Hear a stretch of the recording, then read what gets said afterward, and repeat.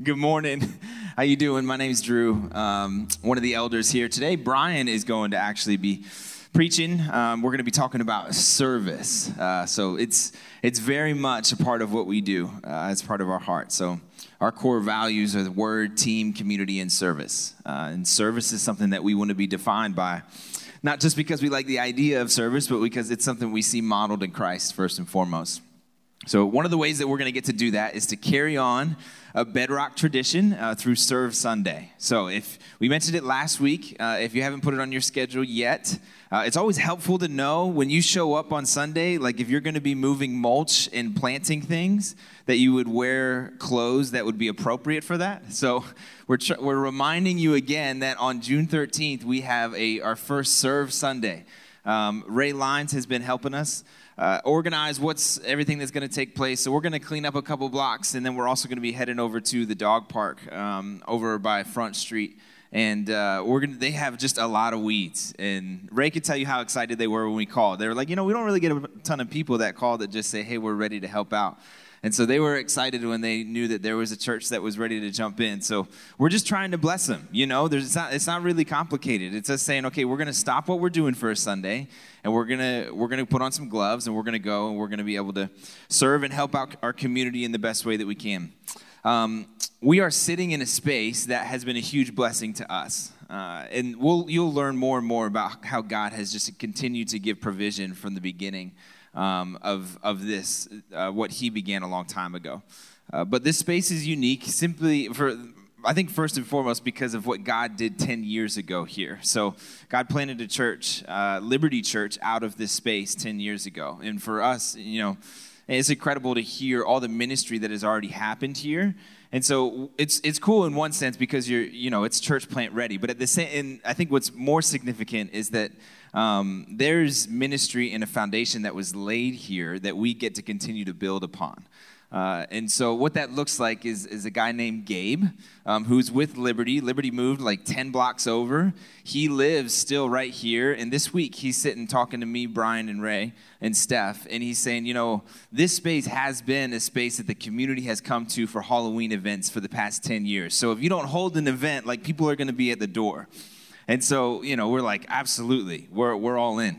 But something else that he said, he was like, last summer they didn't get to do it, but the summer before that, kids in the community are asking about movie nights. They did Marvel movie nights. I don't know how many they went through. We have some Marvel experts in the lines, Ray and Everett lines. But I don't know how many they made it through, but we were like, we're in. We want to do it. So starting on June 16th, on Wednesday, is going to be our first movie night. I don't know what we're going to show. It may be a Marvel movie. I'm not sure. But what we're going to do is we're going to fly. They said it's so perfectly fine to flyer the neighborhood, so we're going to flyer the neighborhood. The kids are looking for stuff to do throughout the summer. And we're going to have our first opportunity to just kind of swing the doors open and say, hey, we're here just to be a service to you. So we're excited about, those are things that have just began a long time ago that it's going to be a blessing for the community just to be a part of. So it goes right along with our heart where we want to serve. We want to look like Christ. It's what we started in our Acts series about a month ago now, and Brian's going to continue in our Acts chapter 3 today. So we're excited about our time in the Word. Let me pray for us before we jump in the Word.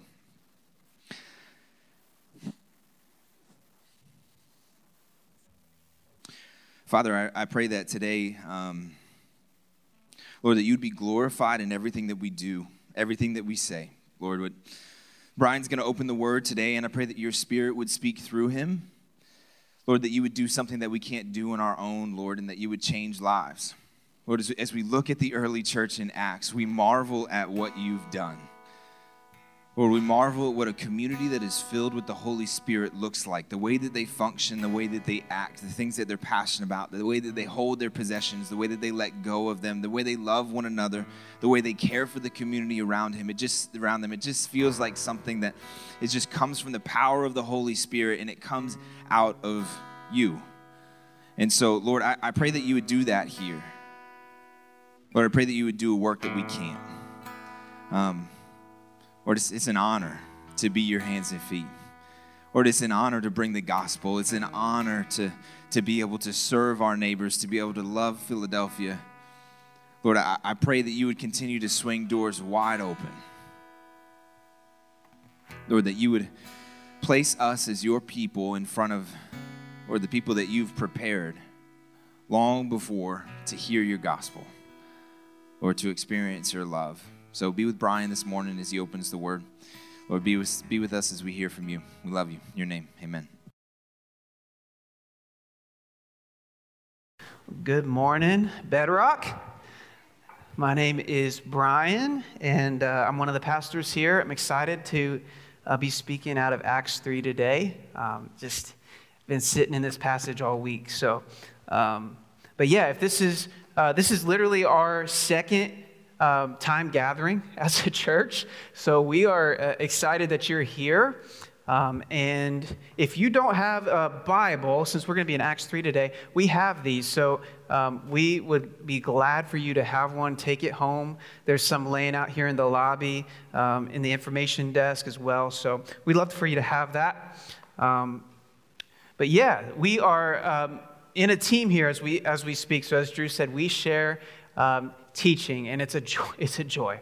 To be able to jump into a series like this where we're going through the book of Acts chapter by chapter and together just sharing what we see. And so there's team, which is a core value that we have, and then we value community, which Drew talked about last week when we're looking at the people of God in Acts chapter 2, 42 to 47, and they're just have everything in common and they're caring for one another.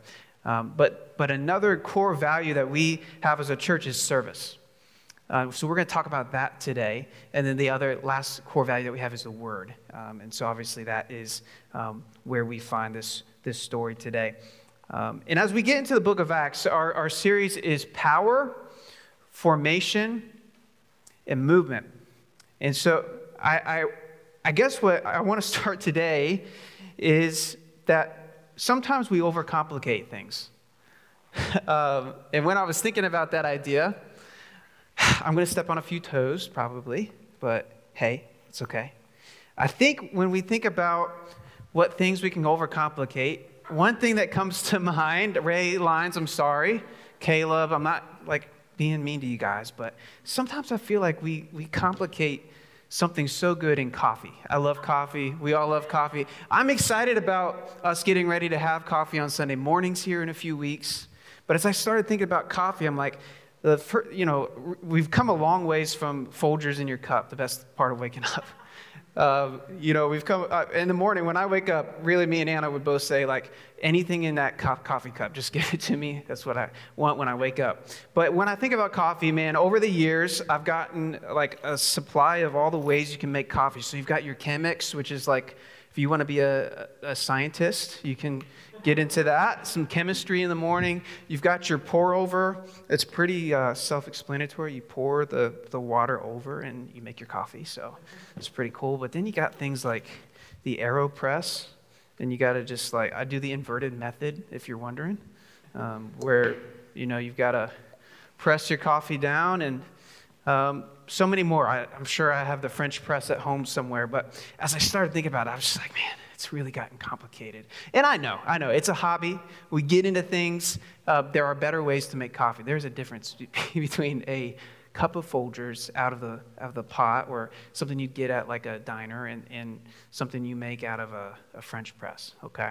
But my thought as I look at the book of Acts is it's so refreshing when we look at the early church, and I'm afraid if we're not careful, we've complicated things in the church.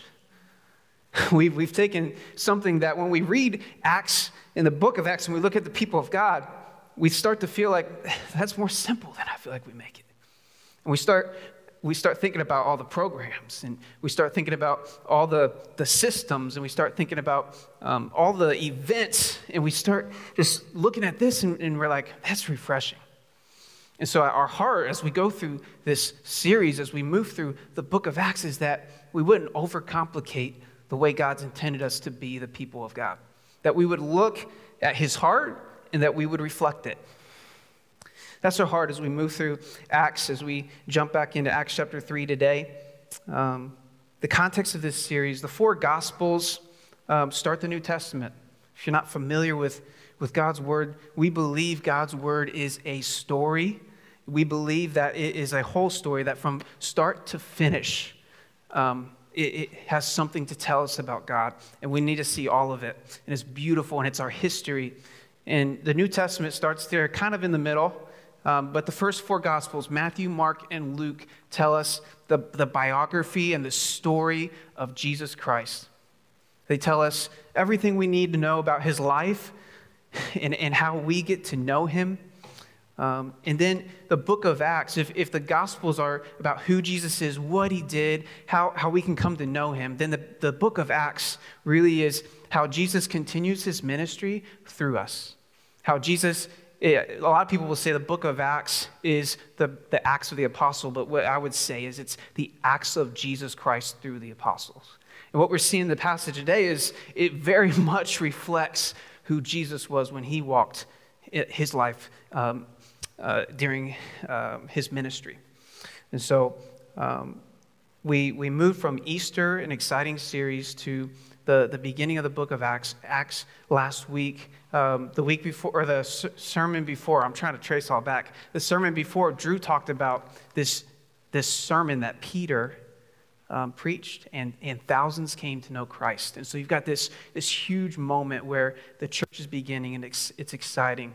And then last week, we get this like glimpse of what that community looked like. And we saw from Drew that these radicals were in awe of the gospel, that they were a restored people, that what was unnatural had now become natural. And they could now live in, he said, unity, worship, and holy, live their lives in awe of God. And so what I think of today is like we've almost like a movie kind of got this narrator who's been talking about the general like background and context of the story, and then he zooms in on an intimate scene. And we're going to see a scene where a beggar is healed. So I'd like to read that for us today. So let's read Acts chapter 3, 1 through 10. Now Peter and John were going up to the temple at the hour of prayer, the 9th hour. And a man lame from birth was being carried, whom they laid daily at the gate of the temple that is called the Beautiful Gate, to ask alms of those entering the temple. Seeing Peter and John about to go into the temple, he asked to receive alms. And Peter directed his gaze at him, as did John, and said, "Look at us." And he fixed his attention on them, expecting to receive something from them. But Peter said, "I have no silver and gold, but what I do have, I give it to you." Listen to this. We just sang this. "In the name of Jesus Christ of Nazareth, rise up and walk." And he took him by the right hand and raised him up, and immediately his feet and ankles were made strong, and leaping up, he stood and began to walk and entered the temple with them, walking and leaping and praising God. And all the people saw him walking and praising God and recognized him as the one who sat at the beautiful gate of the temple asking for alms. And they were filled with wonder and amazement at what had happened to him. Let's pray.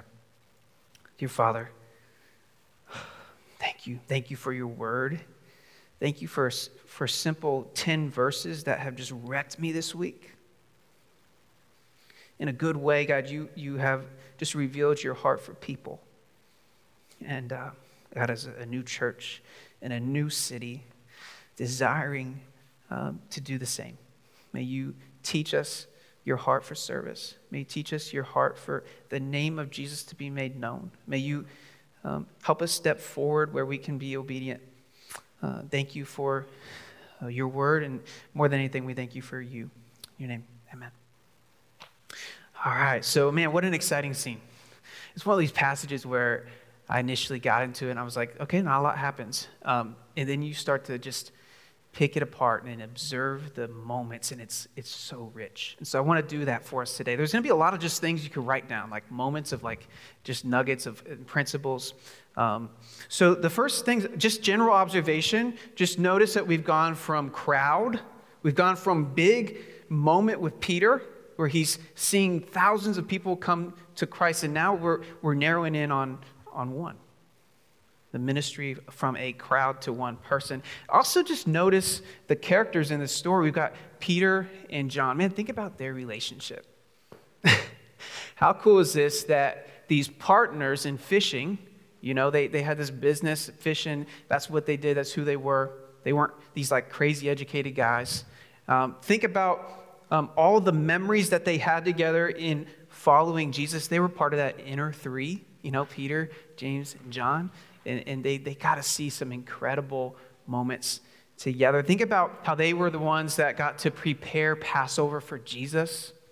And they're just reflecting back on this moment. Or when they raced each other to the tomb. And I think Peter would say that he beat John, and John would say that he beat Peter. Who knows? But the beautiful thing is that God, really on display here, is that he takes two people that were competing for greatness.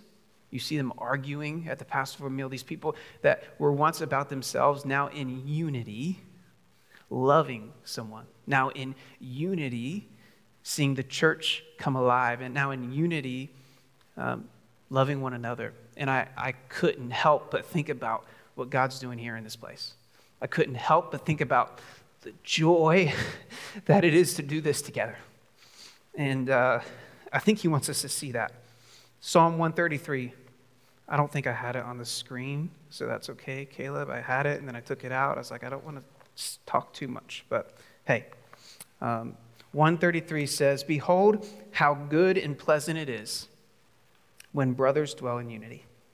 It is like precious oil on the head, running down on the beard of Aaron, running down on the collar of his robes. It is like the dew of Hermon, which falls on the mountain of Zion, for the Lord has commanded the blessing of life forevermore." So just initial observations.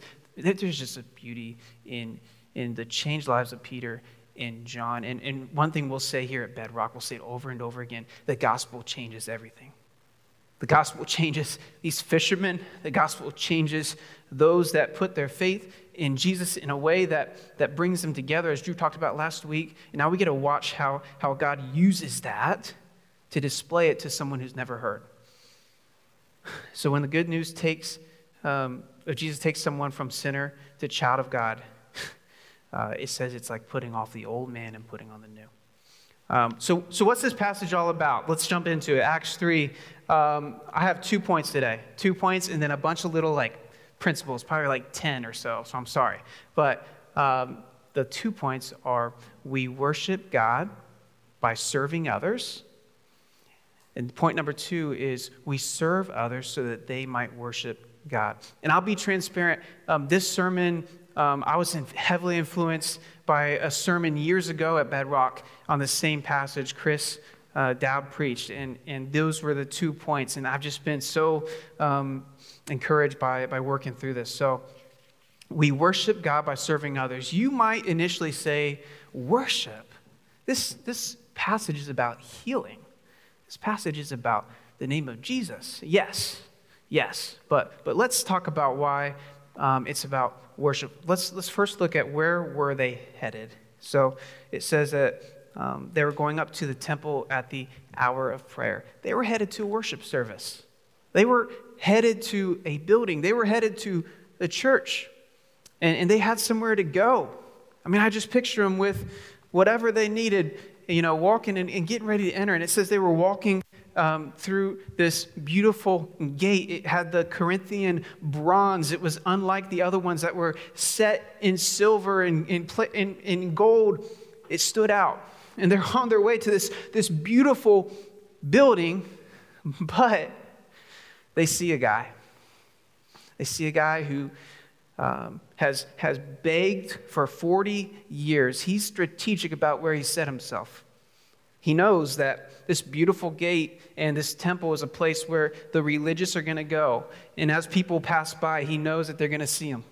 And they're going to have to decide, are they going to give? And giving alms was definitely very much a part of the faith to of their religion, to give to the poor. And so he knew what he was doing, and he begged for 40 years. He couldn't walk. And Peter and John this day walk on their way to a church service, and they see him and they stop.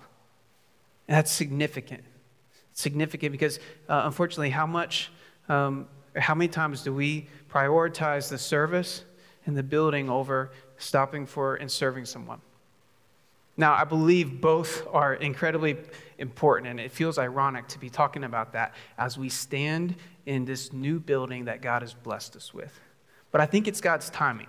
I think it's Him saying, man, enjoy and use this space as God would have us to. Open the doors and proclaim the God's word, but don't forget that your life isn't just a worship service. Don't forget that your worship isn't just singing a song. Don't forget that your worship isn't just sitting in a seat and hearing a sermon. But your worship can also be the way that you serve someone. Your worship can be something that happens every day. Your worship can be something that happens at work. Can you believe that? And so we can't miss that worship is so much more than attending a service or a building. Drew said last week, he said, we were made to worship. He said, all of our life can be a devotion and worship towards God. It's not about a moment of worship, but a community of people whose lives are defined by worship. So we're excited. We're excited about this space, but we've said from the beginning, we never thought that this was it. We never thought that this was everything that we were working toward, and so I thought it'd be a good moment to mention that today. I have just a quick illustration to help us think about that. Of course, I got to bring out the whiteboard.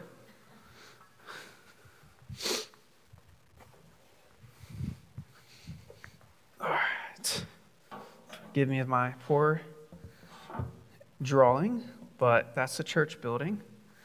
And I think many times we think about, man, if we can just get people to church, and if we can just make sure that we've got all the right systems and methods and strategies, if we can pour all of our money into making sure it's a great place for people to walk into, if we can make sure that people on Sunday morning are giving all their gifts in the right places, they're jumping into the right kind of spot for them. I mean, if we can make sure we can get as many people as possible into this place and give all of our time to this. And if we can make sure that whatever church we go to, we love the leaders, we love the way that they speak, we love the way that they lead. So let's just go all in on that. And again, I'm not saying that this is not part of what we do. We have learned in a season what it is like not to have this corporate space of worship. We have learned, and we'll say that it is just as valuable to us.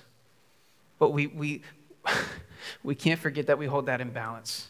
And God's just wanting to be reminded of that. And so really, if we're looking at this, I have an eraser somewhere. There it is. What God's heart is, and we've seen this passage, is that God wants us as a church and the leaders and the money and the time, as we invest and as we equip on a Sunday morning, as a service allows us just to reset our hearts and to join together faithfully as God calls us. What he wants us is for that to be something that sends us out into every day. What he wants is for what happens in our hearts and what God is doing in the church corporately, to start impacting the city around them. As we think about Fishtown, God wants us to start using our money to bless people. God wants us to start using our time. I know it's precious, but he wants us to start using our time to serve those in need and to seek the welfare of our city. He wants us to start desiring for people on our block and people in our city to be saturated with the truth of the gospel, to hear and see it proclaimed through our life. It takes time. I know that. He wants us to use our gifts even outside of a church building. He wants us to jump into spaces where we're just naturally gifted so that God can be on display. Oh, man. How our hearts long for this. And so we do that in 3 ways here at Bedrock. It's not, again, supposed to be a perfect formula, but it's just our heart to say we care about all of these. So we do it on Sunday gathering. We do it in missional communities, which or this small group idea where we gather in homes. It's about 14 people. And then we have our DNA groups where it's 2 or 3 people, just like the 3, Peter, James, and John, where they are living life together in a way that they push each other to follow Jesus. So we believe all of those things are important. So we don't want to miss that. I would say there's an issue if we attend religious events, but we miss the needs of all of those around us. So may we be challenged by that. May we see that here in the passage. We see that in a similar scene. Let's look at the Good Samaritan. These are the words of Jesus. He was being confronted by a lawyer who wanted to ask Jesus how he could have eternal life. And he pushes against Jesus a little bit here as he commands him. Let's see. It says, "And behold, a lawyer stood up to put him to test, saying, 'Teacher, what shall I do to inherit eternal life?' He said to him, 'What is written in the law? How do you read it?'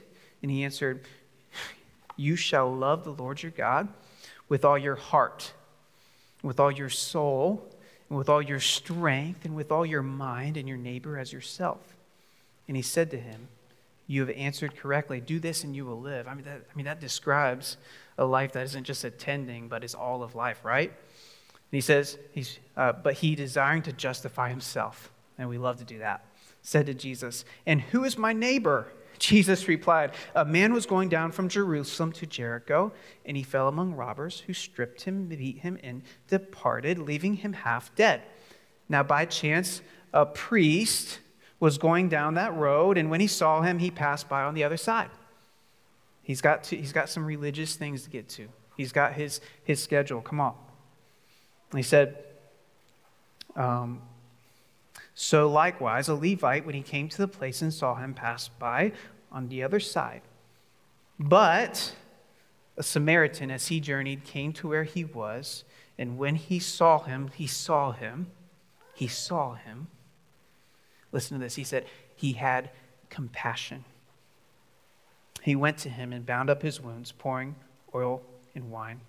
I'll skip down to verse 36. "Which of these 3 do you think proved to be my neighbor? A neighbor to the man who fell among the robbers." He said, "The one who showed him mercy." And Jesus said to him, "Go and do likewise." So everyone in this story, obviously, in a similar way as Peter and John had the opportunity just to move on, not to see this guy. Everyone in the story but the Good Samaritan had somewhere better to go. But the Good Samaritan, it says that he had compassion. He was looking outside of himself. He wasn't consumed with this, but he was consumed with being loved by God and loving others. It wasn't this compartmentalization for him. I don't even know if that's a word, but and I would say we can't expect to love God and not love others. What we see here, Jesus says, "Go and do likewise," is God loves people. Man, can we write that down in our head today and remember it? I think we know it, but does that reflect in our life? God really, really, really loves people. He wants us to really, really, really love people. And that's something, as Drew talked about last week, it's not natural to do that, right? That's something that God's work of his Spirit does in our hearts. But our heart and our prayer is that God helps us love Fishtown, that God helps us love Philadelphia, that God helps us to love one another, because that's what he's done for us. And so, can we be honest today? Do we have moments where we allow ourselves to justify? Are there moments where God is calling us to stop and to not continue in our habits or our religiosity? Is there moments where he's calling us to stop and we justify in our mind? And we all do it, right? I don't have time. I know that that's going to be more messy than I would like it to. My plate is full. He doesn't deserve it. He's done it over and over again. Whatever it is, I'm just praying that the Spirit leads us to just call it out in our hearts and our minds today, that we would stop justifying being selfish. That we would stop justifying overlooking the needs of those around us. What cost are we unwilling to pay in order that others might receive a blessing as we have received a blessing? You say, Brian, how is serving worship? And I know there's so many different ways we can serve. I'm not saying it's just the healing, but there's so many ways we can serve and bless others. But how is it worship? Jesus explains that when we serve others, it's as if we're doing it to him. Let's look at Matthew 25. It says, "Then the king will say to those on the right, 'Come, you who are blessed by my Father, inherit the kingdom prepared for you from the foundation of the world. For I was hungry, and you gave me food. I was thirsty, and you gave me drink. I was a stranger, and you welcomed me. I was naked, and you clothed me. I was sick, and you visited me. I was in prison, and you came to me.' Then the righteous will answer him, saying, 'Lord, when did we see you hungry and feed you, and thirsty and give you drink? And when did you see a stranger and welcome you, or naked and clothe you? And when did you see you sick or in prison and visit you?' And the king will answer them, 'Truly I say to you, as you did it to the one of the least of these my brothers, you did it to me.'" So one of those principles here that I just want to mention is those who reach the many care about reaching the one. Those who reach the many, that as Peter proclaimed Jesus to the crowd and thousands came to him, to faith in Jesus, we also see him in this moment being faithful to the one. As a church, can we recognize that this right here isn't going to do it all? Like, this is a way God definitely uses the proclamation of the gospel, but I'm asking all of us to consider, like, are we willing to take that truth to the one? It can't always be right here. In fact, when we look at the life of Jesus, often the crowds were not like the biggest way in which he spent time. Like, we find Jesus with the few. Most of the time, we find him walking up to people like Zacchaeus. We find him sitting at a table. We find him reaching out to someone that is sick. And so that's something where Acts 2:47, it says that day by day, people were coming to faith. When we think about that, I know we just saw a huge sermon, people came to Christ, but day by day means it's a regular thing. It's happening day by day, and that only happens when God's people pursue others with love and proclaim the truth when the Spirit leads. So may we see that. So it doesn't happen as a whole church if it isn't happening as an individual. And I think God's wanting us to see that as we continue forward in this community. Another kind of truth here that I want to pull out is we can't do everything for everybody, but we can do something for someone. I heard that from Kevin McGinn in Worcester, as they also are preaching through Acts. But it related to me so much. We can get so overwhelmed by the big picture, right? So overwhelmed. As a church, we're learning this. Like, for real, when Kyle's back here with Nam, when we first came when I made my first trip with Drew to this city, it was overwhelming. As far as just the size and knowing the needs, the poverty, the addiction, and looking at the percentages of how many people are true followers of Jesus versus how many are not. And if we're not careful, we forget about the big God that we serve and the way that he has continued to move his gospel forward and throughout history. But it can be overwhelming. And we look at the big picture, and sometimes it's easier just to sit on the sideline and to be frozen in inactivity. But we see in this passage that God is just calling us to be faithful to something and to someone and to give what we have. And so Drew already talked about the conversation with Liberty, but that was so timely for me this week as we were looking at how do we continue to do this as a church. And for them to say, Gabe said something like,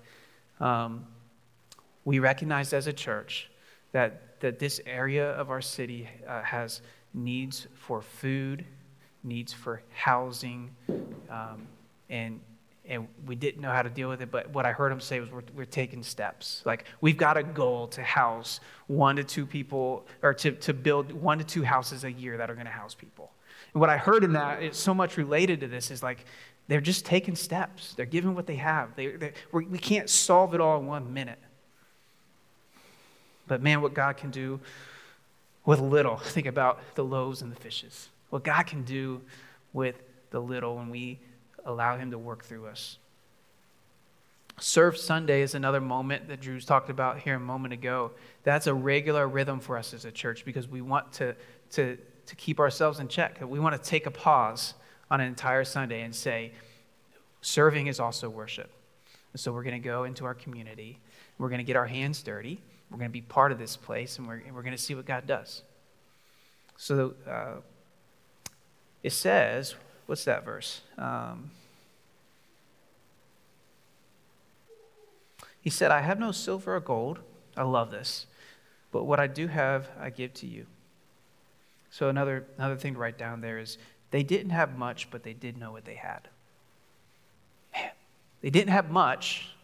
They didn't have the silver and the gold. And what I think is they didn't have the silver and the gold because I think, as we saw in last week's passage, they'd already given it to each other in their community. They were already giving all that they could to each other so they could truly be a family. But they didn't, regardless, I don't know why, but they didn't have any silver or gold. But I love that they were confident in what they had. Let's read it. Acts chapter 3, 2-6. And a man lame from birth was being carried, whom they laid at the gate of the temple that is called the Beautiful Gate, to ask alms of those entering the temple. Seeing Peter and John about to go into the temple, he asked to receive alms. And Peter directed his gaze at him, as John did, and said, look at us. And he fixed his attention on them. I've already kind of said, so this man was lame. And in a later chapter, it says that he was 40 years old. And what we really see is he probably didn't expect what he got that day. I think he expected to get a handout, to get some money, just like he always had. He didn't know that he had a greater need. He didn't know that he could actually see the healing that he did. And I think that's something that as believers, as we carry the gospel, it's a similar deal for us. That as we walk around with the heart of God, with the Spirit that leads us, people don't realize that they don't need more money. They don't realize that, beyond their physical need, that there's a spiritual need. And God uses us as his vessels to point that out. Man, what a beautiful thing when it says that Peter looked at him. Peter looked at him. Eye contact was probably pretty rare for this guy. Someone looking at him and giving him dignity as a human being was probably pretty rare. Someone listening to his story was probably pretty rare. He wasn't used to that.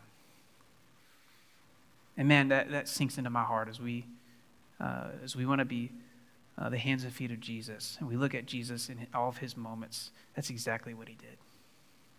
He took the time to look at people. He took the time, I think about moments with Peter, where he denied him so many times. And on the beach with breakfast, he looks at Peter and says, do you love me? And he gives these moments of just grace, and he's available. And I think as we ask God to use us, and we think, man, I don't have much money. I don't have a lot to give. I'm not the wisest person in the world. Sometimes it's just looking at someone and seeing them through the gospel lens that we have, through seeing them as human and recognizing that and listening to their story. God can use that in a major way when we think about that. And then on top of that, look at us. Look at us is what he said. And I can just imagine the beggar. Why would he have to say, look at us? And, man, you can feel it as you read it, just the shame. I don't want to read into this guy's story, but he can't walk. He's got to be carried to the temple. I don't know what his past looked like. He didn't have much to give at all, and now he's just requiring people to give him money so that he can eat. Have we ever been there before?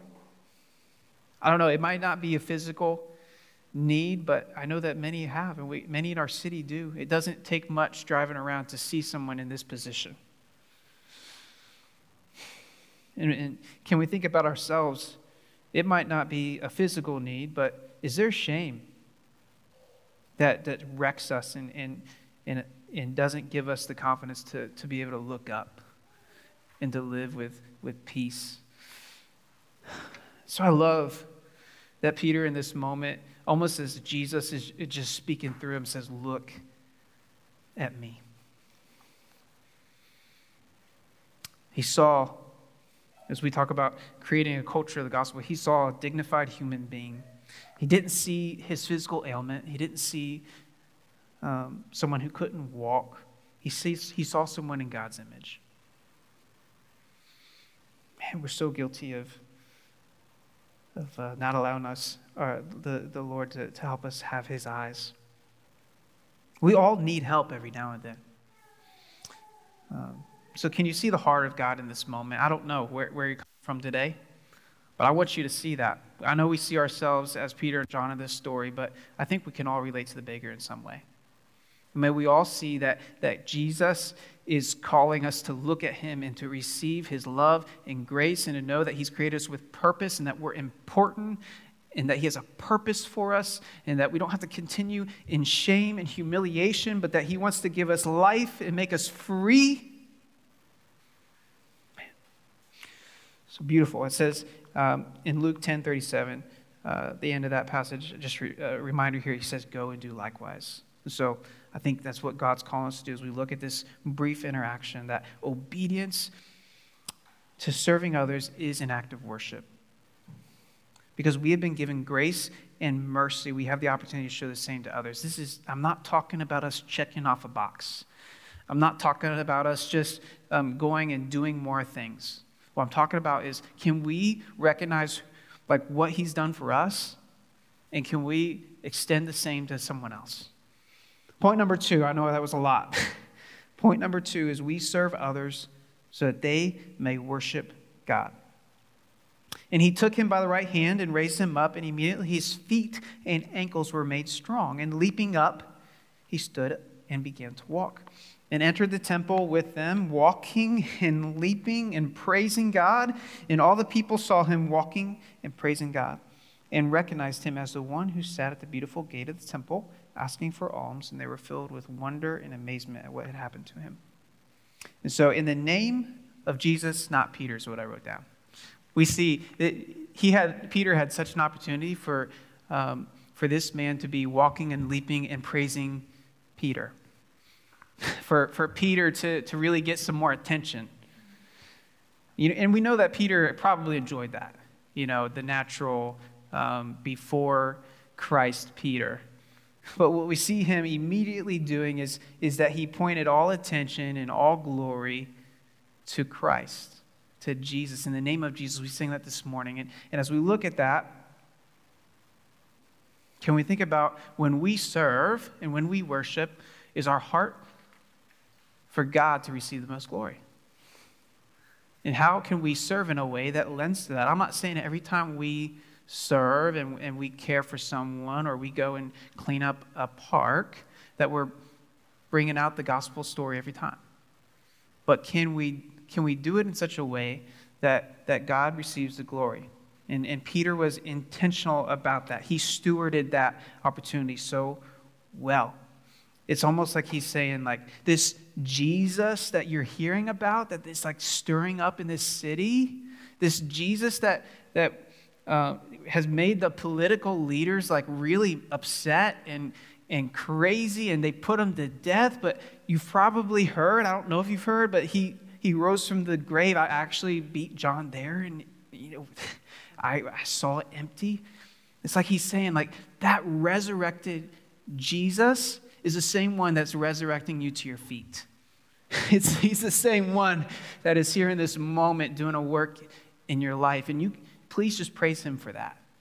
Please walk and leap and do Dancing with the Stars, Davidic version, I don't know. But you walk in praise to him for what he's done. And I think a way that we can do that, like a challenge for us, is, do we serve with selfish motives?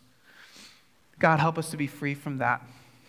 A key for, we've already kind of said it, to help us prevent that is to remember that we serve because he first loved us. We don't serve because we bring everything to the table. We serve because we've been radically forgiven ourselves, that we've been shown the most humility we ever could through Jesus. 1 John 4:19 says, we love because he first loved us. 2 Corinthians 4:20 says, therefore we are ambassadors for Christ, God making his appeal through us. So taking that a step further, not only does he do a work in us, but he now uses us as vessels, as his people, as ambassadors that represent a kingdom. I love what David Platt says here. It says, Christianity is not God's love, is not God loves me, period. God loves me so that I might make him, his ways, his salvation, his glory, and his greatness known among all nations. This is worship. We are not the end of the gospel. God is. And so, I just want to kind of ask you today, do you realize that God is asking and wanting to use you to display who he is? Can we wake up with that awareness? I think many days we don't. So may this be a reminder, like wake up with this remembrance that God wants to use you today. And how exciting can that be? Like our day is an adventure. Like we never know what opportunities he's going to lead us into. I also want to say that it's not in the name of Bedrock, but of Jesus. I love our logo. I love our name. It has a legacy. It is a foundation in which God's used and planted so many churches. I love the sign we have out on the wall and the t-shirts that we get to wear. Nice t-shirt, Cameron. But we've got to say that we didn't move here. We didn't plant a church so that Fishtown and Philadelphia can know all about Bedrock, so we can fill these chairs. We moved here so that Bedrock could be one of many churches that could point people to the truth of Jesus and that people could walk in new life. We've got to remember that. It's never been about Bedrock. It never will be. I'm kind of end here with this idea that this is a glimpse of the kingdom. This moment of healing is a glimpse of the kingdom, one of many that he does on a daily basis. And you might be sitting here thinking, does he still heal like that today? Does he still use us to heal people in that radical way? I don't know. I think he does. Now, have I personally been able to heal someone like that? No. Have I seen it happen? No. But I believe that God can and does do that today. Now, to the frequency of this passage, I just don't know. But what I do know, it's not about the physical miracle, but more so it's a reflection of what he's doing on a grander scale. It's a reflection of what he's doing in broken hearts. It's a reflection of this world that's been broken, that has sickness and has death and has sin, and him pushing against that to restore all things back into himself. So we have this picture of the garden before sin where people were in community with God and there was no sickness. If you haven't heard this before, it gives us such hope. Like the idea wasn't for there to be sickness and death and brokenness and confusion and pain, but it's there because of sin. And in this moment and in every moment that the gospel changes lives, whether it be in a healing or whether it be helping someone get better from sickness, or more importantly, when a heart changes to following him from being slavery to sin, it's his kingdom. It's a glimpse, it's a taste. I love that in Isaiah 35, 4-7, He proclaimed that this would happen. He proclaimed that God's kingdom would start to be revealed. It says, "Then the eyes of the blind shall be opened, and the ears of the deaf unstopped. Then shall the lame man leap like a deer, and the tongue of the mute sing for joy." So God's still doing this today. Don't look at this passage and be like, I wish we could see that happen. God's still doing miracles on a regular basis, and I think we take that for granted. Dane Ortland says, "We tend to think of the miracles of the Gospels as interruptions in the natural order. Yet German theologian Jürgen Moltmann points out that miracles are not an interruption of the natural order, but the restoration of the natural order. We are so used to a fallen world that sickness, disease, pain, and death seem natural. In fact, they are the interruption." Hope. Jesus is restoring all things. We get to be a part of that. He's doing miracles still today. He's doing miracles on hearts that were once slaved to sin, and he's going to continue doing it. Jeff Vanderstelt says, "Through our lives, Jesus is showing the world the kind of king he is and the nature of the kingdom he rules. As his servants, we point forward with our acts of service to a far better world where Jesus' rule will be experienced everywhere. Everyone we serve experiences a taste of life in the kingdom." So as we close, we see ourselves as part of that work, and we're excited about it. When we see less of ourselves and consider how is God calling us to those in need. What's exciting is what God did through this healing led to more proclamation. Oftentimes, God's display of love to one, when he changes that heart, becomes a display of his love to many. We don't know what God's going to do when one person comes to Jesus and when he does a work and a miracle. Like oftentimes that's the best platform for his gospel to be on display. We just don't know. Like, can we think about the people on our street in the community that we're loving? Man, if God brought one of them to Jesus, they know everybody in the city. We just don't know what he's going to do. So this man's transformation became a platform for the gospel. That's all of chapter 4 if you want to read it. The rest of 3, and Drew's going to talk some on that.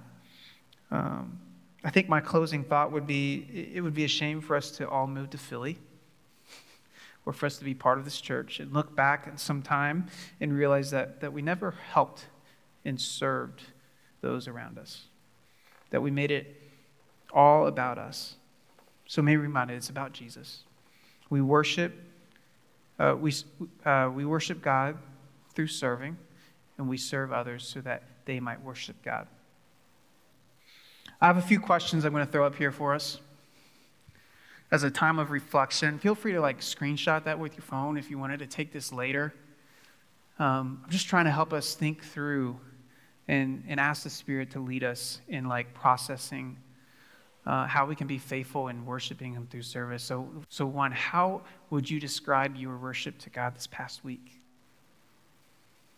Are we seeing it in such a limited way, or are we realizing that it's all of our life?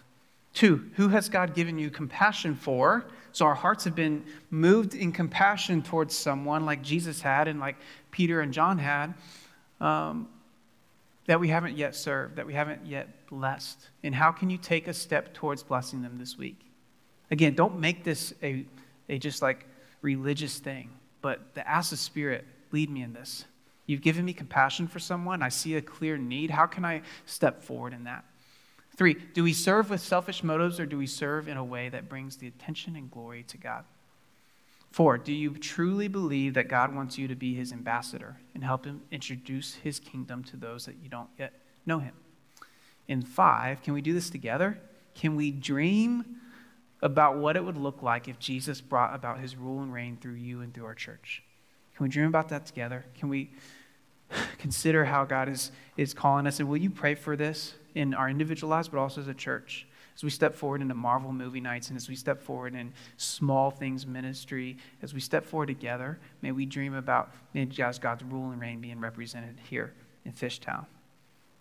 And lastly, I just want to say, we see ourselves as the hero in this story, Peter and John, but may we see ourselves, whether it be right in this moment or at some point before Christ, as the beggar. The beggar in this moment probably didn't think he was worthy of God's grace, but God gave it to him without him even asking. The beggar was lame, and on his own, he was unable to walk as to please God. We find ourselves in the same position before Christ. He was poor. So as sinners before God, we are unable to pay the debt that we owe, the debt of the weight of our sin. And as the beggar was, he was outside the temple, representing how we are in a broken relationship with God and not able to be in communion because of our sin. But because of Jesus, who's paid the price, who gave his life, and invites you to place your faith in him, we can now be in relationship with this great God. And we can now be, what Scripture says is we become the temple where he dwells. And please don't be mistaken, like, it's not about how close we can get to the temple. Like, we can't earn it. We can't get there on our own, even if we feel like we're right there at the foot of the temple. But he was healed wholly, and immediately, and he walked in new life. He leaped in new life. And Christ wants that for you, and he wants you to find that you can follow him today. So let me pray. I would love to talk to you. Drew would love to talk to you. So many of us would love to talk to you if you've never received Christ. That's why we're here. So if you'd like to know more about what that looks like to walk in faith with him and to walk alongside us, we'd love that. So let me pray. Dear God, we thank you for your word, and we thank you for your heart that you never stop pursuing. That as we read a moment of healing in this passage, we can look throughout history from that moment and continue to see you doing a work, to see you shining the just glimpses of your kingdom through the people of God. That Jesus is better than the things that we choose and the idols that we chase. And so may you help us as we consider, Lord, our changed life in you and how that calls us to love you and to love others. God, I don't know what that means for us as a church, but thank you for the small steps you've already begun as we are involved in small things in this neighborhood, as we take food to the poor. God, as we open up our doors for teenagers who just need a place to hang out and to go. God, as we continue to bless teachers, God, I don't know what else you're calling us to, and it feels overwhelming. But may we just be faithful for the steps you call us to next. We thank you so much, and we pray that you just be glorified. In your name, amen.